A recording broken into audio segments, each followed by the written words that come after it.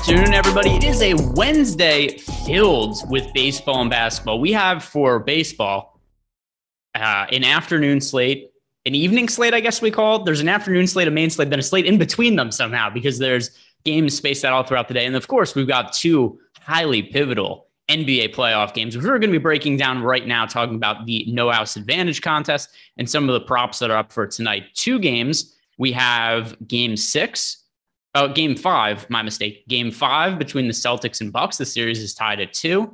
And then game 6 between the Golden State Warriors and Memphis Grizzlies. Golden State has a chance to win the series tonight, become the first team to move on to the East/Western Conference Finals. They would be taking on the winner of the Suns and the Mavericks. Suns currently up 3-2 in that series. Terry, what is going on with you?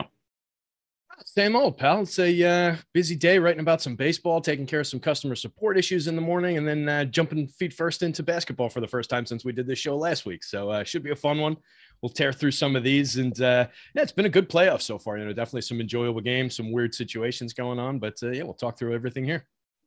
Have you, which series have you watched, if any? Is there one series you watch more than the other ones? I'm more in the Eastern Conference games where they're just on earlier in the night. So like I finish up with baseball and I can jump into the beginning of some of those games. Plus I've got buddies who are Sixers fans and Celtics fans.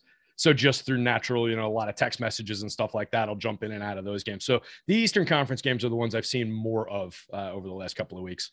And just the DFS wise, the 2-game slates just don't interest me that much on FanDuel and DK. So I just haven't been playing that much. Yeah. So it's fun. It depends. There's certain ones. Like to me, if I'm doing live before lock, I kind of just feel obligated to put lineups in, even if I don't like the slate. But my favorite slate recently was one we got a couple days ago when the Grizzlies played against the Warriors, and it's going to be pertinent for today's slate. And Steven Adams ended up starting at center for the Grizzlies. Steven Adams for that slate, Terry, he was 2% owned on FanDuel at 4,000 as a starting center for a 2-game slate. And then on DK, he was 7% owned at 3,200. So that slate I loved because nobody played Steven Adams, and I swapped him into more than half my lineups. So I did really well that night. So like there are some little places to find edges on these 2-game slates, but spots like that don't happen all that frequently. Good news that does happen over at No House Advantage is you and I have constantly been able to point out that there are some players with very, very mispriced props. And those are some of the ones we're going to be starting with here in the Milwaukee Bucks against the Boston Celtics game. Celtics 5.5-point favorites. Also, if you look at the betting splits on this game, it's pretty wild because there are way more bet tickets on the Bucks. So the public is all over Milwaukee, but the sharp money much heavier on the Celtics. Because I was looking at some of the DraftKings splits. So get this, the ticket volume is like 70% of the tickets are on the Bucks, but the dollars is like 70% on the Celtics. So that's a pretty good split of telling you where the bigger money tickets are going or the smaller money tickets are going. So I would hope that plays in my favor because as most people know by now, I'm a pretty big Celtics backer in the playoffs. I'm sitting on some Celtics futures, and I think there's some good value to be had on the Celtics when it comes to No House Advantage, starting with these crazy props for Derek White. And I like Derek White as a real life player. I think he's a really good backup guard, but here's the key. Backup guard, because you look at the numbers that we have projected for him on No House Advantage, where he has props like PRA 20.5, points and assists 16.5, assists 4.5. We have to like the unders on this, don't we, Terry? I think so. That's how it's projecting out on our board. We're basically, it's another one of those situations like we've talked about, what you were just referencing, where a lot of these guys are priced against their season-long averages. They're what they did in the regular season. Derek White for the regular season, 29.3 minutes per game, put up a 21.6 PRA on the average. That's over. That's comfortably over by a point, right? For the playoffs, he's averaging 27.7 minutes over the last 3 games, putting up 13.1. We've got him projected today at 20.6. So, I mean, the minutes concern right there is really what you're targeting. 99.55% probable to go under on that 20.5 PRA. I think we're pretty comfy for a guy who's averaging 13.1 in the playoffs on his PRA. Yeah, and I mean, right across the board, you've got Derek White, 20.5 PRA. We've got that hitting the under 99.5% of the time. Points plus 16.5. We have that hitting 97% of the time. Assists at 4.5. We have that hitting the under 95.8% of the time. Here's where I think these numbers have gotten to be a little skewed. It's because of the Marcus Smart injury. So we had 3 games ago, Marcus Smart was injured, misses the game. Derek White starts in his place. And then we had 2 games ago, Derek White ended up playing off the bench because Marcus Smart then came back, got in foul trouble. 14-2-2. We did see last game Derek White play 34 minutes off the bench and then ended up putting up 11 points, 4 rebounds, and 3 assists. So I think one thing we do have to keep an eye on here is what is the status of Robert Williams? Because if Williams isn't able to play, there's a chance the Celtics just go smaller and play extended minutes for Derek White. One other thing that was an extenuating circumstance in that game, Jaylen Brown got into foul trouble and only played 32 minutes. If this game is competitive, Jaylen Brown's going to play north of 40 minutes because here's the minutes allotment for the other core guys for the Celtics last time out. Tatum played 42. Marcus Smart played 42. Al Horford played 42. Marcus Smart played 41 and a half. So then we start to say, like, all right, if Jaylen Brown didn't get into that foul trouble, he's also right in that neighborhood playing 41 to 42 minutes. And those 10 minutes are probably coming from Derek White. The point being here, though, is either way, the numbers are so inflated for White. He played 34 minutes last game and he put up 18 PRA. The number here is 20 and a half. Like, it's really hard to find a reasonable way for him to be over that number. So this is one of the most confident picks on the board. Yeah, I was just going to dive in with it. Let's say we do get that Williams news where he's unable to go, or maybe they're expecting him to be limited minutes, something like that. And we're saying, all right, maybe White picks up a few additional. We've got him projected at 20.6. If we're saying 24 minutes, I still think that's maybe not. Yeah. It's not nearly the 99%er, but it's certainly targetable in those, like, probably drops into like the 70s, maybe high 60s. So I think it's still targetable for that under. Like you said, in 34 minutes, he didn't get to this line the other day. Yeah. So I mean, that's right where I'm at also is you could give Derek White some extra minutes. You're not going to be getting him to the mark where he's at expected for over 20 and a half PRA. Yeah. So that's going to look like a good under no matter what. Something else to keep an eye on potentially is some of these Daniel Theis unders, because if Robert Williams is out, Theis could be in the rotation and play extended minutes. As of right now, we have him projected for zeros across the board. But I would not touch them if Robert Williams is out, just because we saw and by the way, Daniel Theis sucks, but I mean, you got 11 minutes out of him last game. And even in 11 minutes, I wouldn't feel great about taking like an under 2.5 rebounds for a big man who's just capable of rebounding. I mean, there's always the chance that, if he's out on the court, the ball could just fall into his hands by virtue of being a large man standing around the basket 2.5 times. So I do think that if you have some reasonable expectation of him playing, those are maybe going to become targetable, but it's a little bit thin and it's right now not sitting that way. So it's difficult to say, yeah, go target that one when we do have some, things sitting in the 90s and above percentage wise. So I do agree with the theory, and that one will swing on the news there. Yeah, and as for the rest of the Celtics here, is there anything that stands out to you?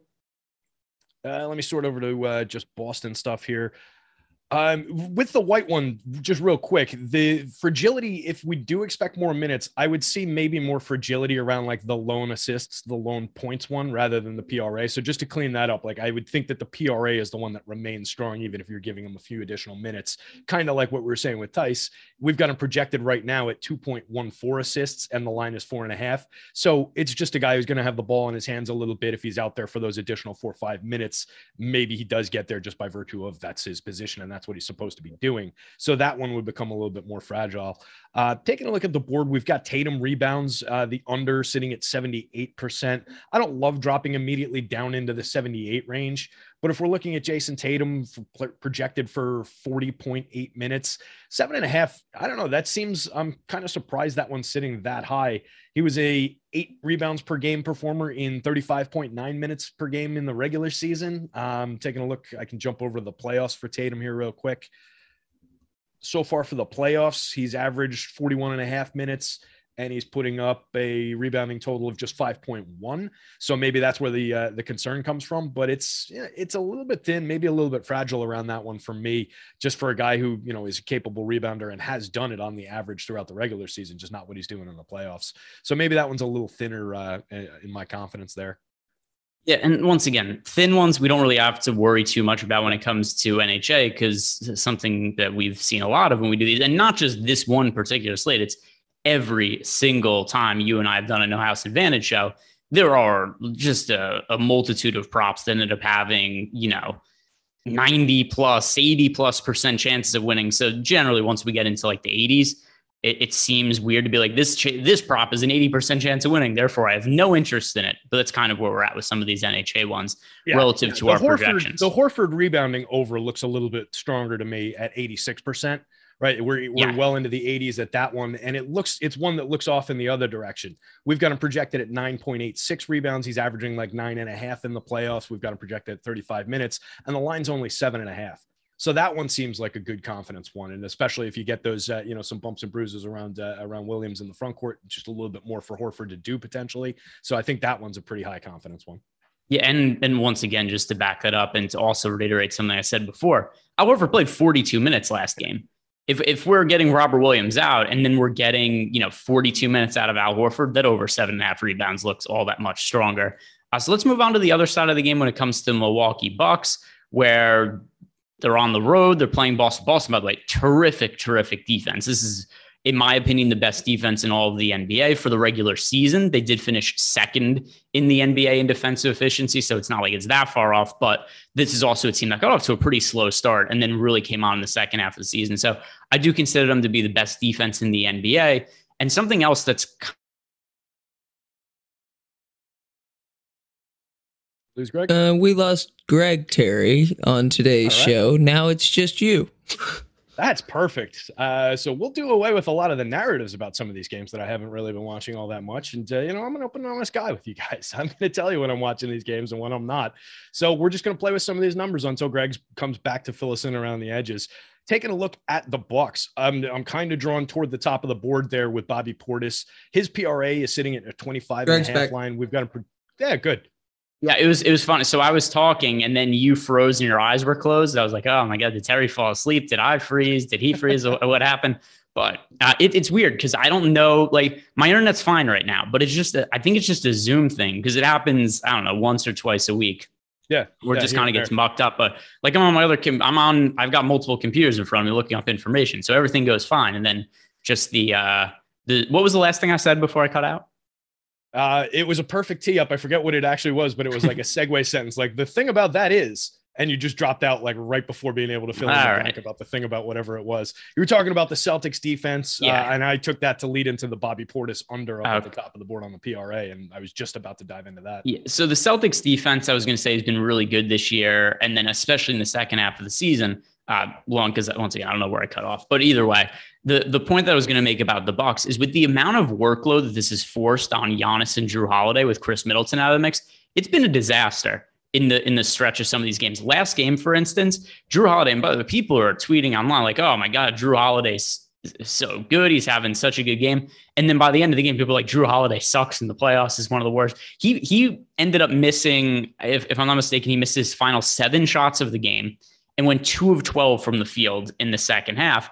And it's just, he has to work so hard for his buckets because the Celtics defense is so good. And they don't have Middleton. They don't have another shot creator. You've got 2 guys in Giannis and Holiday that create their own offense, and they have to do everything against the best defense in the NBA. So that's something that's definitely been a strain on those guys and something that wears on me when I'm looking at some of these numbers. So I was going to say that there are some overs that look kind of okay for Giannis, for instance, but I'm inclined to not want to touch them just because I've seen how fatigued it looks like him and Holiday are getting down the stretch of these games.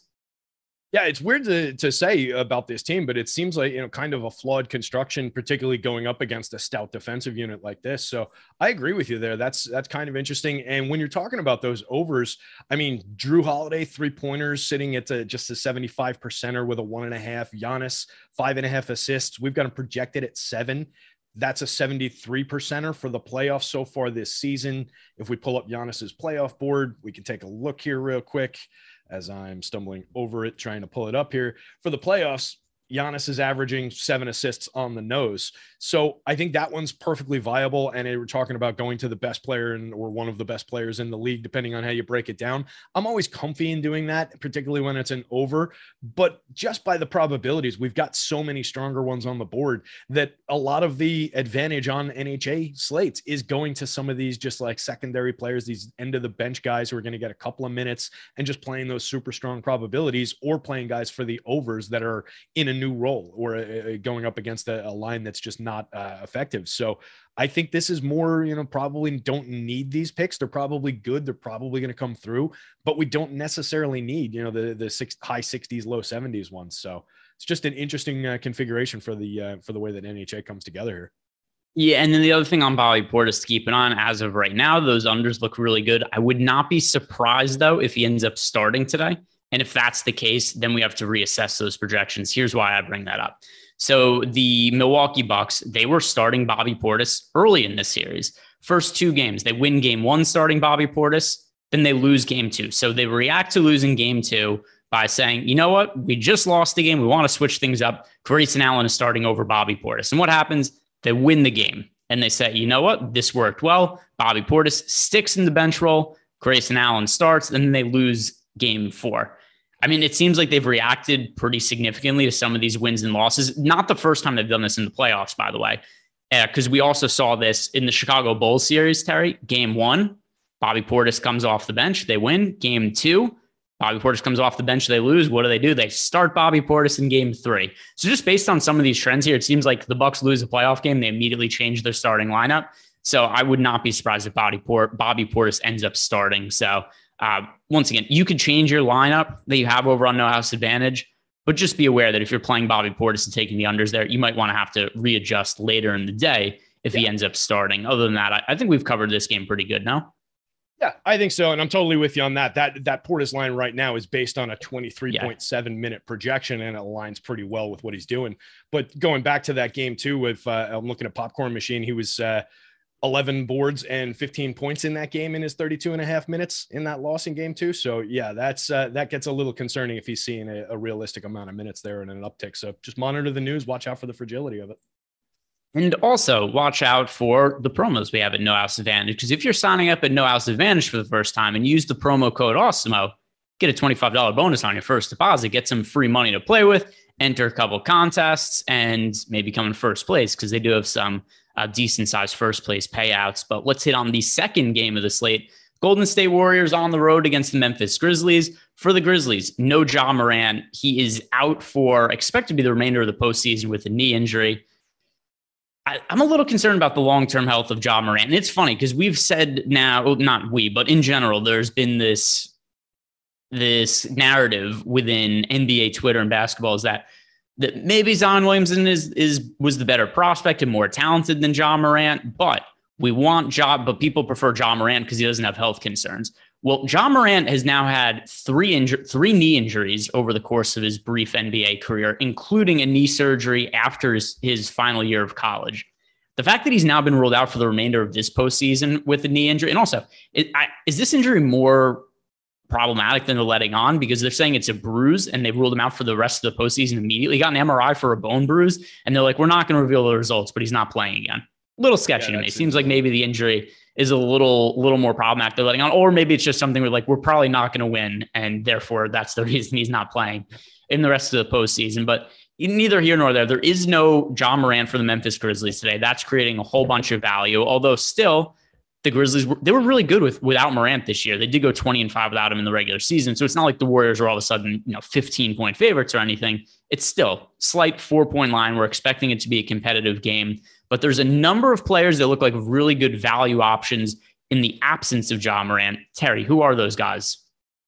So the guy who stands at the very top of the board, just sorting the Memphis side of things by probability, is Tyus Jones, sitting here with a 97.81% probability on his assist line, 96% on the PRA, 94 on the points plus assists. Kind of pick whichever one you want.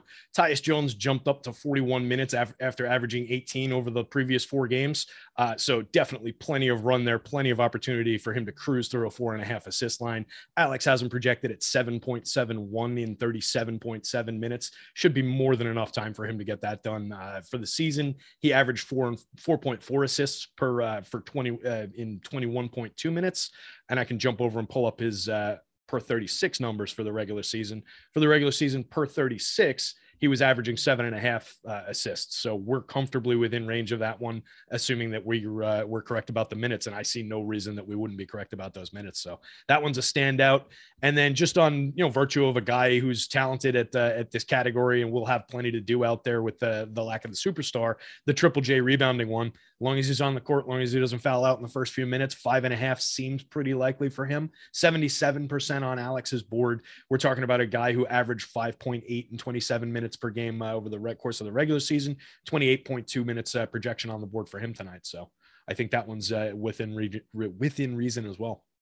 Also, keep an eye on this Memphis starting lineup because they went with Steven Adams last game, and that's the best slate I've had of the playoffs so far. If it wasn't for Kyle Anderson going nuts, I was actually at one point I think it was third in the big tournament on FanDuel with here's what I needed in the fourth quarter. I needed Dylan Brooks and Andrew Wiggins to combine for more fantasy points in the fourth quarter than Kyle Anderson, if I remember correctly. And Kyle Anderson scored 20 fantasy points in the fourth quarter, just the worst way to lose. But that aside, if Steven Adams starts again today, we're looking at very reduced minutes for somebody like Brandon Clark, because Clark ended up really getting pinched by the lineup change.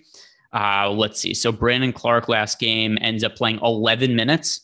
If we're going to get 11 minutes out of Brandon Clark again with Steven Adams starting, I'm going to be liking the unders there, because I know people really like Brandon Clark because he played well in the postseason, but we have to think about what the regular season rotation looked like for the Grizzlies. Steven Adams started, Jaren Jackson Jr. Jaren Jackson Jr. is probably going to make an all defense team this year. He got first place votes for defensive player of the year. And just because he got in some foul trouble in the first round of the playoffs, there's a lot of people like, well, Brandon Clark's better than Jaren Jackson Jr. It's like, well, based on 2 games, we're forgetting everything that happened the rest of the season. Correct. But the same thing, Brandon Clark was not a big part of the rotation for a large part of the regular season. Steven Adams was ahead of him. Jaren Jackson Jr. is really good. I think there's a good chance we only see 10 or so minutes for Brandon Clark.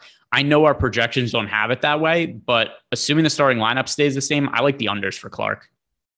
Yeah, I mean, if you're doing that, if you're cutting him to 10 minutes, then yeah, with a bullet, I think that would jump up the board. Taking a look at where Alex has him basically double that minutes at 20, and he's still sitting at a 74% probability of going under that 19.5 PRA. So that's already looking pretty appealing. The one thing I would throw into the mix, in an 18.7 minutes per game average for the playoffs so far, he is putting up a 22.1 PRA, which is several over that 19.5 line. But that's with expectation of actually getting those minutes. So if we see any kind of news about those minutes potentially being cut, or even if we don't, you just kind of want to ride with Greg on that pick, I think it's a perfectly viable pick out there for people to play. Yeah, and once again, just be aware of the starting lineup. And considering how well Adams played in the start last game, it's going to be the same starting lineup in all likelihood. So that's what I'm anticipating with Xavier Tillman falling out of the rotation altogether. Steven Adams starting, just playing the bulk of the minutes there in the front court, alongside Jaren Jackson Jr., of course, pending foul issues for Triple J. What else from Memphis stands out to you, if anything? The slow-mo PRA up at the top of the board, if we're sorting by the unders, sitting at 14.5. That's one for the playoffs. He's averaged 18.3 minutes and an 11.8 PRA so far. So Alex has him projected right around that, 17.1 minutes, coming in with a 10.6 projection. It's a situation where, yeah, if he gets minutes or has a ridiculous end of his game, then maybe he cruises through that. It's not a giant margin between what he's done and what that line is, but I think there's enough there. And he's a player that, typically I'm going to be looking to target unders with Kyle Anderson when he's out there. So I think that one's comfortable enough. I don't know if I'm as comfortable going for any of the individual category ones for him. Yeah. And then, something else and I'm actually, for NHA purposes, I think I would just avoid Kyle Anderson because he was crazy on a points per minute basis last game. He didn't play that much though. He played 23 minutes. Yeah. And for Kyle Anderson to put up 17 points, 8 rebounds, 2 assists, and 2 blocks in 2 steals and 2 blocks in 23 minutes. That's a pretty ridiculous box line. And I mean, I guess that we see this team do weird things with the rotation all the time. Like, how often in the regular season was D'Anthony Melton the chalk play because John Morant was out and multiple players? I'd be like, oh, D'Anthony Melton has to play. And then he just didn't. Mm-hmm. So you try to make sense of some of these rotations. D'Anthony Melton 2 games ago with John Morant there plays 28 minutes. The game before with John Morant, 26 minutes. The game before that with John Morant, 25 minutes. Surely logic would dictate De'Anthony Melton's a backup guard. Ja Morant is the starting point guard. You take him out of the picture. He has to play more minutes, right? No, he played 9 minutes last game. So it's really hard to nail down this rotation is the point. We've seen that, a lot over the course of the year where there'll be times where it seems like a smash spot for De'Anthony Melton and then the minutes just aren't there. So I'm curious to see what that ends up looking like today, but I don't have enough confidence in the minutes to really want to take overs for Kyle Anderson or unders for De'Anthony Melton for that reason. But let's move over to the Warriors side of the game. And the Warriors are mostly intact at this point, at least in terms of their important players. We do have Gary Payton II. He is out. Iguodala is out, but he also hasn't played in the playoffs. So now looking at the Warriors, Terry, let the people know which numbers look best in our projections when it comes to Warriors props. Let me see. You flip over to the unders here. Yeah, it looks like we're getting a little Kevon Looney action up at the top on the unders boards, averaging 13.7 minutes per game in the playoffs. We've actually got him projected out to 16.8 and still coming in pretty comfortably under the 15.5 PRA. Alex has him at 11.4 in the 13 and change minutes. He's averaging a 10.1 PRA in 21.1 minutes for the regular season. He was averaging a 15.3. So that's in line with the 15.5 is in line with the what he did during the regular season in roughly 5 more minutes than what we're projecting him for. Does it get fragile around the edges if he gets a little bit more playing time? Absolutely. But I think that's one where, we're kind of confident in that 16 and change minutes projection over the last 3 games, 15 minutes, 17 minutes, 9 minutes. So I think that's pretty comfy over there. You can take a look at the Kevon Looney one on the under. And then let's see, Bielitsa not going to be playing. Andrew Wiggins on the rebounding, 85%er. Klay Thompson on the rebounding, 84%er. Draymond, also a rebounding prop sitting in the 80s. So all 3 of those looking reasonable. It's all just kind of around the general expectation of what these guys would do if we're correct about the playing time. Nothing looks totally out of whack, but a 4.5 line for Andrew Wiggins. We've got him projected at 6.4. He averaged 4.5 in the regular season, and he's going to be getting a few more minutes than he got in the regular season, averaging 34.3 minutes over the last 3, averaged 31.9 minutes in the regular season. So there's reasonable expectation of a couple of additional boards falling into his hands. And it's kind of similar with the other 2 guys. So any one of those I'd be basically comfortable with. After that, we start dropping into the thinner probabilities. Yeah, and by the way, I think the one, and I'm pretty sure you mentioned him there, but the one we have to feel best about is the Looney under rebounds. Here's why it's inflated. He put up 9 rebounds last game. The prop goes up to 7.5. Do you know how far back you have to find for him to get 8+ rebounds? I would imagine it's pretty far ways. March 25th. So he goes, so the prop goes up to 7.5 because he had 9 rebounds last game. But you have to go back, to a time when, to Draymond Green being hurt, to find the numbers that look the same for Looney. Prior to that in the playoffs, 3 rebounds, 4, 6, 7, 5, 1, 1. I mean, come on, we got to be expecting an under here. So the Looney under looked pretty good to me, even with Steven Adams moving into the starting lineup, which you'd say, all right, maybe that's a more favorable matchup for Looney. I mean, Looney played 15 minutes. Is that more than he'd been playing previously? Sure, by a couple of minutes. But overall, over the course of the last, the last 10 games for Looney, he's playing 14 minutes per game and averaging 5 rebounds. Like, I don't really care that he got up to 15 minutes last game. It's not that big of a difference from what we've normally been seeing from him. So I like the under there. And other than that, that's going to do it for us today, guys. If you haven't done it already, like the video, subscribe to the YouTube channel, and we hope to see you guys later. We've got MLB Live Before Lock on the YouTube channel, NBA Deeper Dive, NBA Live Before Lock, which of course will be myself on that with Eric as per usual on Wednesday nights. So check out all of that, guys. Good luck. Hope to see you later.